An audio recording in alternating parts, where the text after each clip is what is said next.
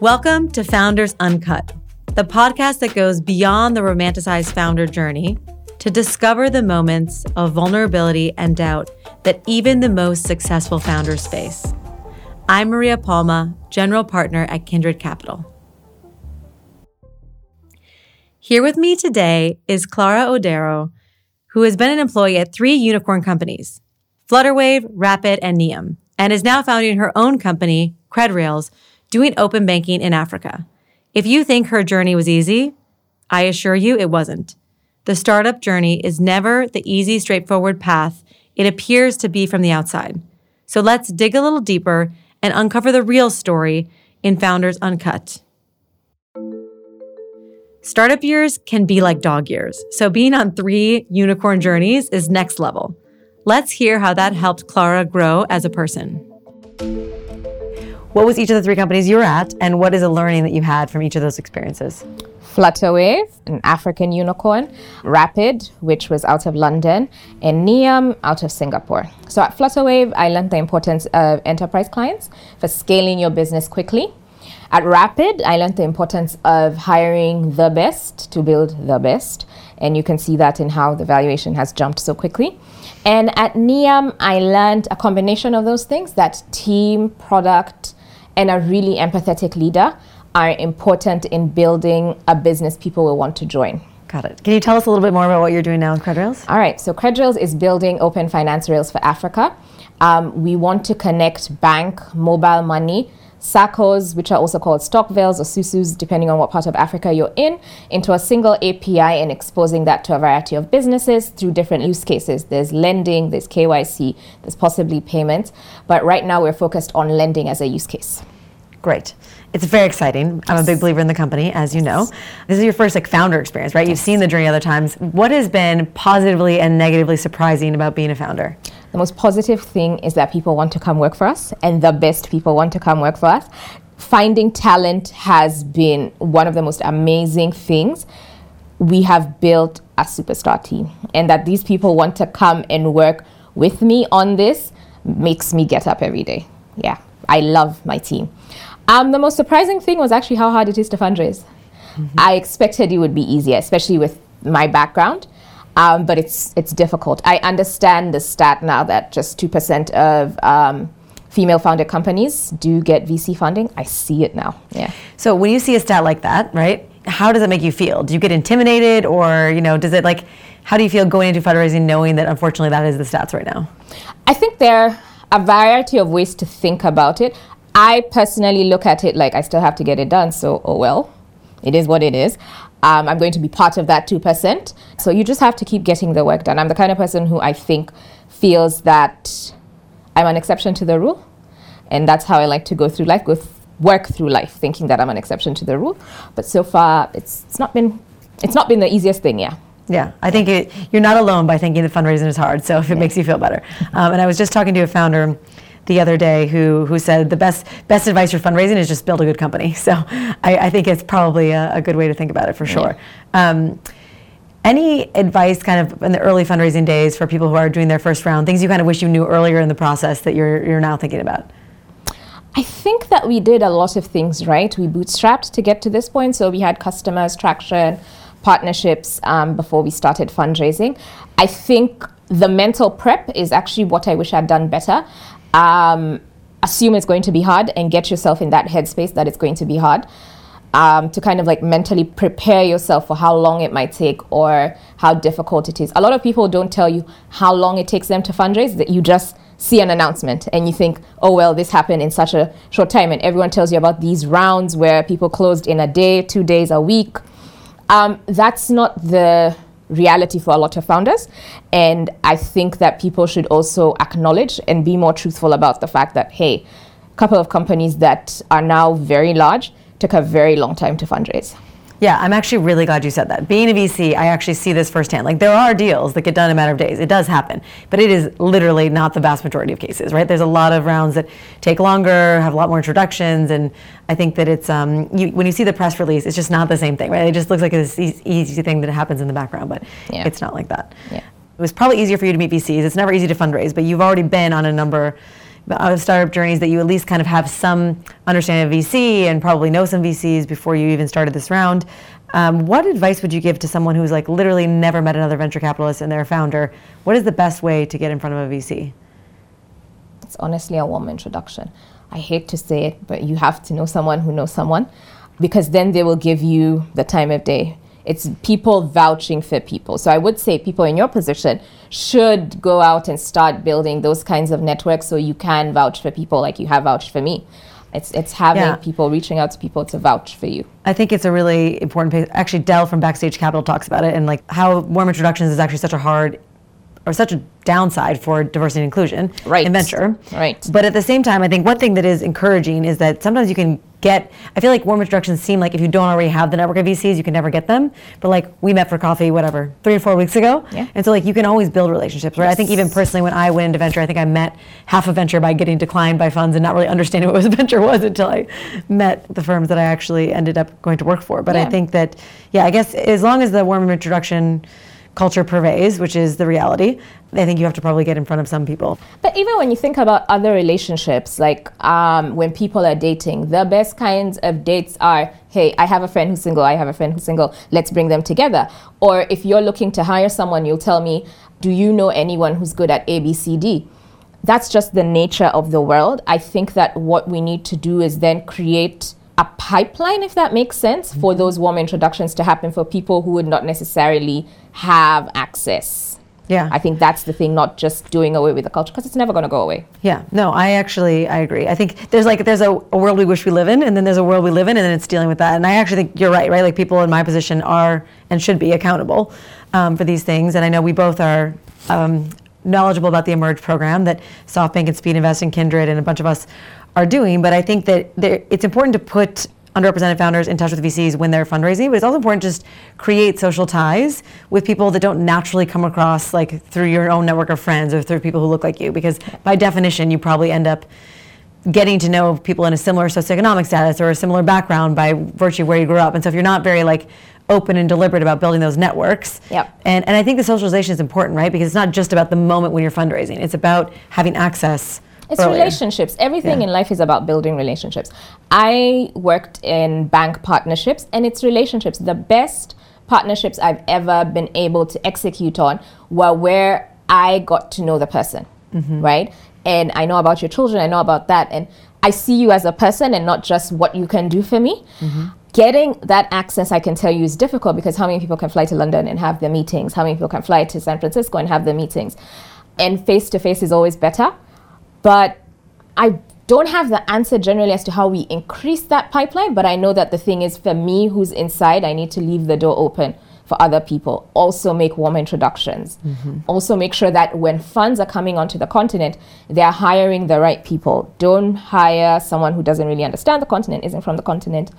Yeah, those are the things that I think matter a lot. You mentioned getting on a plane to London, SF, but yet we are living in this Zoom moment, right, where everyone's now global on Zoom. Do you think that actually makes it more equitable and more people will get access to venture, or do you think that it's it still comes back to building relationships in person? I think because the world is opening up, we're going to move back to building relationships in person. That's just how it is, needing to be in the room. Yeah. Yeah. And your best advice for building a relationship is just to get to know someone as a whole human and not... Yeah. I spoke to people yesterday where we were talking about what it's like being immigrants and what it's like to not feel like you have a sense of stability. And yeah, she's a VC, but we were having a human conversation about what it's like to always feel like you have to have a plan B in life. Yeah, those kinds of things. And I think that when you approach relationships from that aspect, it's a lot easier for it to be organic, and it's a lot easier for people to go hey, that's a person that you should know. How did you decide where to found CredRails, and how did you end up deciding to get onto this journey?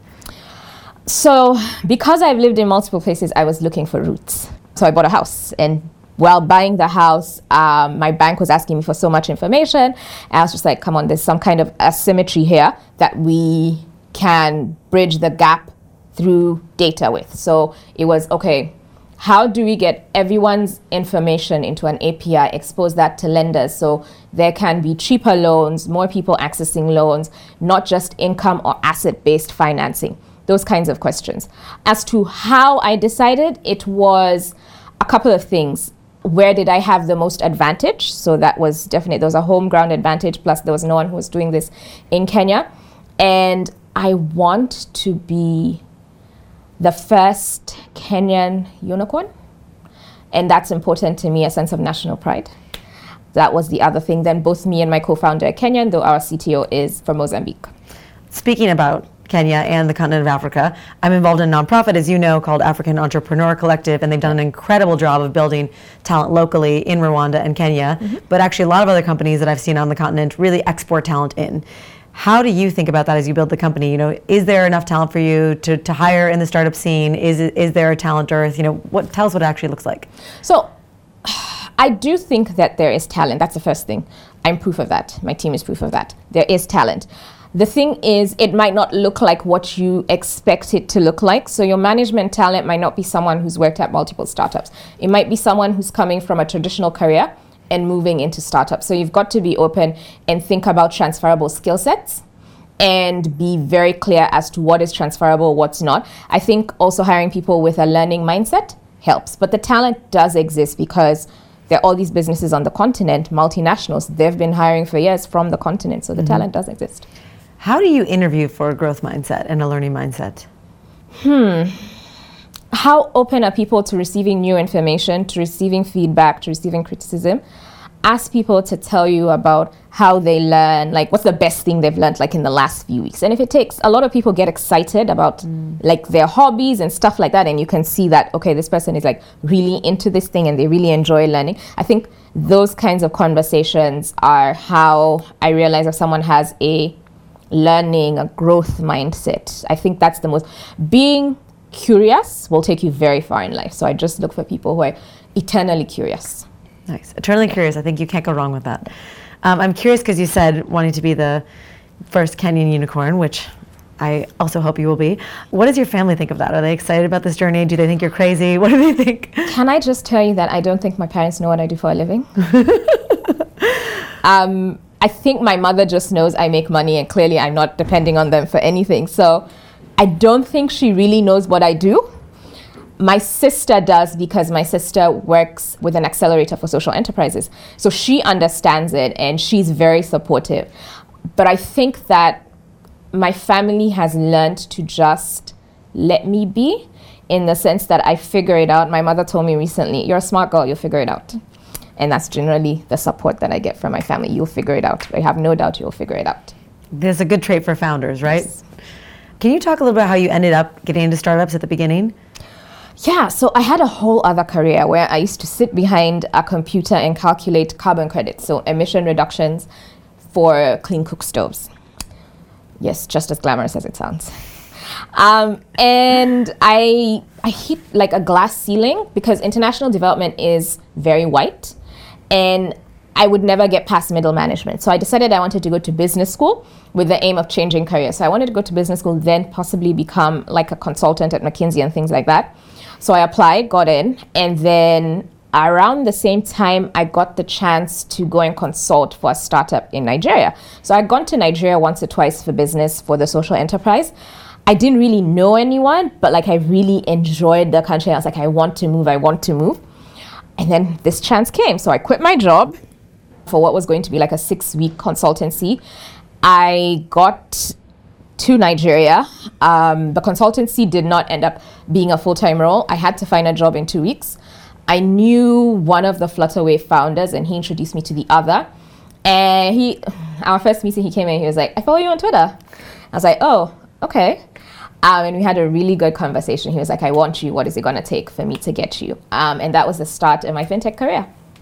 Well, I think they and we are all glad that you took that step. As am I, yes. So thinking through the journey of the 3 different unicorn companies you were at before this, how did you change as a person throughout that journey? I'm a lot more resilient. I think that that's the one thing startups have taught me, how to be resilient, because things don't work out as fast as you think they would, because my job was partnerships, bank partnerships, and regulatory stuff. So dealing with governments is never fast, no matter where you are in the world. So learning to take my time, but also try and get the results I want has made me more resilient. Having to go through plan A, B, sometimes all the way up to Z has made me more resilient. and generally more curious. I think that at Flutterwave, I learned resiliency. I learned how to just like roll with the punches, how to speak to customers, what customers want to hear. At Rapid, it was all about learning because they brought in the best of the best folks that had worked at PayPal, Grab, to come and build this company. And it was just about absorbing all of this, right? It was a chance to understand what made global companies work from people who actually did the building. And that was amazing. At Niam, I think the thing I've learned most is leadership. The CEO is legitimately one of the best people I've ever encountered, cares about people, cares about product, just leads with empathy. If there was a business case study as to what effective leadership looks like, it would be that, but he's actually a case study. Ticks all those boxes. Tell us more about him. What does that look like in the day-to-day, right? I think there's a lot of people who work for horrible managers and good leaders. Like, to work for someone so incredible, what does that actually look like day-to-day? So I've had bad managers, so I think that's also part of being able to recognize what a good one is. It's setting your expectations, being very clear as to what those expectations are, following up with people, offering to help, but letting them do their thing. Let people fail up. Well, let people fail, but also let people rise to the expectation. I think people do well when you expect the best of them, right? Like you're bringing out the best in a person by saying, I believe you can do this. So he's that kind of person. It's little things that aren't little things. So like they just raised and put that money back into the ESOPs, like bought the ESOPs. So people who started from the beginning get a stable future. I've never seen that happen because most people just keep taking the money. Very few people like bring it back into the company. It's things like even secondaries. A lot of times it's just founders. It's not the whole company that gets to have the upside of that. Yeah. Exactly. And so people who were there from the beginning get to experience the upside. And that upside was coming after a global pandemic, right? That had shattered so many lives in India, especially where there's a huge part of Niam's workforce. So I thought that was such a good thing to do in the sense of it was rewarding the people who were there from the very beginning. It was making them feel valued and seen, and also giving them stability during a generally unstable time in their lives. What else do I really like? The ability to hire smart people and have smart people want to come work for you and listen to those smart people. The CRO is this guy who worked at PayPal. His name is Frederick. I really enjoyed working with Frederick. And he's very smart, very, very, very smart. And I think it is a mark of a good leader to be able to have people like that want to come in and help you build your vision. Also, very open culture. We used to have all these all hands and speak about what's happening in the company, answer all the questions. Nothing's filtered. The questions are in real time. And a lot of people aren't that open about their company and what's going on and things like that.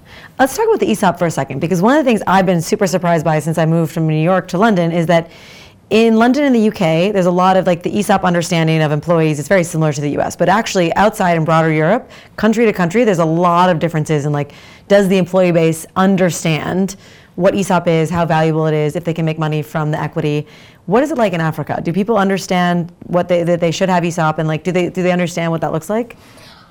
It's starting to get better just because they're more successful companies. So the more companies become successful, the more people will understand the upside of joining a startup is the ESOP, right? You take a pay cut, generally, especially if you are in management at an MNC, you'll take a pay cut, but then your ESOP should be worth X. So you're working towards that. Yeah, I think there's a greater understanding, definitely in pockets, so South Africa, Nigeria, maybe Kenya to a small extent, but when I'm negotiating with people, yes, they do understand it. And is the ESOP typically given to everybody in the company? Is that standard practice also in Africa, or is it just given to certain management? It's really dependent on the founder and team and all of those things and what their board does. And then also, I think the most important thing is that there haven't been that many success stories for ESOPs to matter that much yet. Fair. And how do you, if you look back on the journey, I think that it's always about the people, and do you build the right culture for them? So as you're a founder now, like, how do you instill a good culture from day one? You decide what kind of company you want to be. You set the standard and you have to hold yourself to that standard. So for example, one of the things at my company, CredRails, is you have to keep your word. If you say you're going to do something big or small, be it to a client, be it to your teammate, you have to keep your word. We have to be honest even when we don't like what we have to say. Those kinds of things, and living it myself. So even when I have something I don't want to say, I have to say it. I have to keep my word to people. If I say we're shipping on this day, we're shipping on this day. No excuses and being honest. On the talent side, I'm so excited about your superstar team. How do you, because you've seen multiple different companies now, your bar for talent is probably calibrated to some extent. But can you give advice to someone who's on their first go around? How do you know if you're really hiring the best talent? I think you need to hire people who are smarter than you. You need to hire the best. And this is difficult for a lot of founders because they want to nickel and dime when it comes to paying. Pay for good talent, but make sure you're paying for actual good talent, if that makes sense. Don't have someone BS you that they're good. Look at their past experience, speak to a couple of people, and pay them what they're worth. I can guarantee you that paying people good people what they're worth is going to exponentially grow your company more than it is paying an average person to do an average job. Keep the bar as high as possible in all things to do with your company. Being a founder is such a hard mental journey. Yes.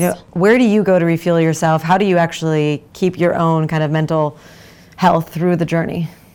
Therapy. I've had a therapist for a while, so definitely speaking to my therapist as I go through this, and then having gone to therapy for a while, I have strategies to cope. So it's when I realize that I'm burnt out, it's okay to take a break. What are the things I do to refuel? I'll read a book, I'll go out on a walk, I'll spend time with my family. So definitely therapy and the coping strategies that I learned throughout years of having therapy, and just speaking to other people who are doing similar things. So I have a friend who's always keep your head in the game. You've got to do this thing. Like you said, you're going to do it, and you're a person who keeps your word, so do it.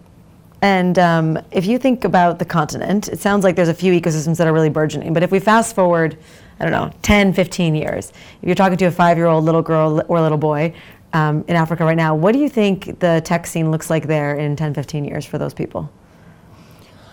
Here's what I hope it looks like. I hope it looks like a lot more people going into technology.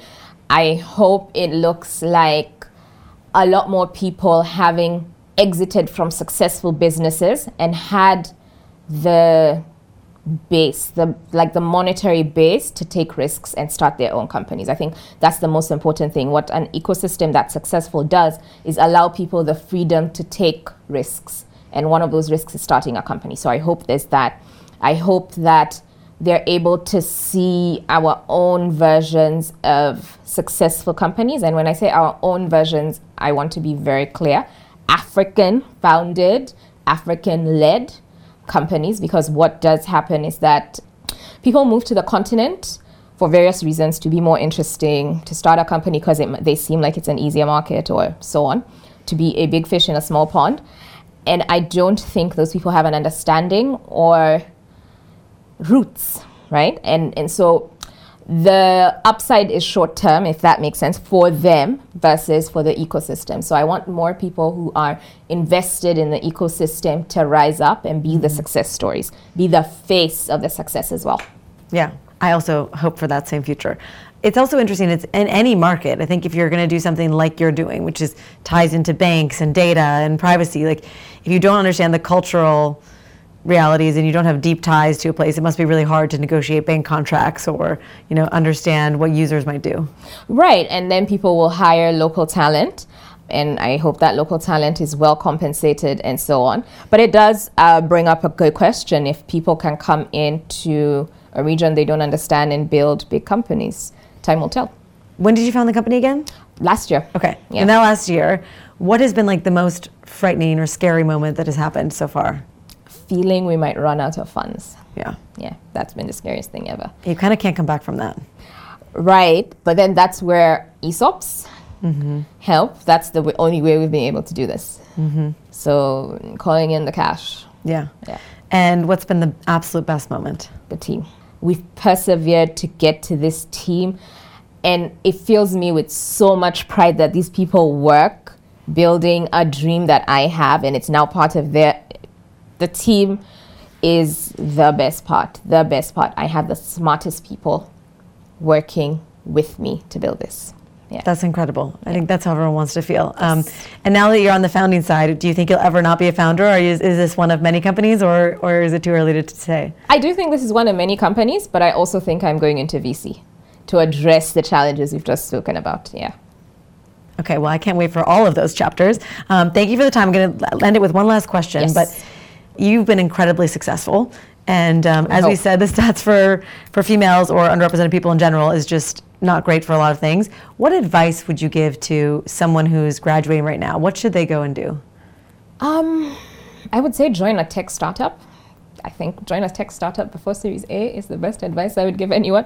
What looks like it's going to go up. But I'd say invest in your skills, realize what you're good at, invest in that, look at how that skill can be transferred, get experience. Don't come in thinking that you're going to know how to solve a problem. Actually get experience solving the problem before you try and trade your time for money. So I think when you're graduating, you have like a lot of time and you won't have a lot of money. Spend that time getting better at stuff, right? Like you get paid less, but hone your skill set. In time, the money will come, the opportunities will come, but just make sure you're ready when that happens, that you're the best in class when people come. Yeah, it's actually so refreshing to hear you say that, because I think a lot when people talk about career transitions and what should they do, it's always like, what is the transition? How do I navigate that moment, or how do I network, or whatever? But it's also like, do the thing well, right? Like if you do something well, usually when you look up, there's opportunities, right? I think that's a good, just be good at something, whatever that is for you, and then be the best. Don't just be good. Like there's good people everywhere. Be the absolute best. You've got to be best in class to get best in class opportunities. And how do you know when you're the best? Like what do you have to do? Is it just hours? Is it the kind of 10,000 hours to be an expert, or do you have to like surround yourself with people better, push yourself? Like what is the journey? I think the first thing is self-awareness. A lot of people think they're better than they really are. So there's a self-awareness as to what you're good at, where you need to improve. Domain expertise, and when I say expertise, I mean actual expertise, not I've worked on a problem for 2 months and therefore I understand it. Study under the grades. Like I think life is an internship. Work under people who've done the thing that you want to do and learn from them. And then be very self-aware and look at yourself objectively versus the person you're working under. Where are you in terms of skills? So when I get a new job, whatever the role is, I always write down a list of things I want to learn. Then I look back every couple of months. Have I gotten to this level? Have I gotten to that level? That kind of self-awareness and constant self-improvement helps you become the best. Yeah, and feedback, right? I think I love that. Life is an internship. One of my favorite quotes is, life is not about finding yourself, it's about creating yourself. Yes. I don't know how you think about this, but imposter syndrome is something I think everyone deals with. There are moments where it's like crippling, and then you have to deal with it in a very different way. But if it's not in a crippling moment, but just like kind of those moments of self-doubt or like imposter syndrome, like am I good? Am I good enough? Etc. I've been reframing recently. I think they used to make me more nervous and uncomfortable, and now I'm like, if you're not feeling that to some degree, you're kind of not in the right spot, right? Like you want to be surrounding yourself with people who are better than you. You're learning from, you're challenged, and so you kind of like, it means you're growing in a way, if that makes sense. Or challenge yourself. You never want to always be the best in a room. Yeah. You never want to be in a room and you're the smartest person there. Totally you never agree. want to be in a room where you're the most experienced, that you're the one who can lead the conversation all the time. One, it gets boring. Two, you start to think of yourself way more highly than you should. Like you become an asshole. So you need to be constantly learning, constantly thinking about it. When imposter syndrome is crippling, I always think, it's a Nigerian saying, do they have two heads? Like we're all created basically the same way. If they can figure it out, I can figure it out. I love that. Yeah. So basically, you have to surround yourself by people who are better than you to also become the best. Yes. Thank you so much for your time and all of the great learnings, and excited to see where you go from here. Thank you so much for having me. Thank you, Clara, so much for being with us here today, and we'll all remember to keep being the best. If you want to see more of what she's up to today, go to CredRails.com. And for more stories like this, go to kindredcapital.vc/Founders Uncut. And as always, if you're a founder and the journey is hard, you're not alone and you're not doing anything wrong. Being a founder is just hard. Even the most successful founders face fear, doubt, and unbelievable difficulties that never make the headlines. Thanks for being with us today. And if Clara's story resonated with you, join us again on Founders Uncut.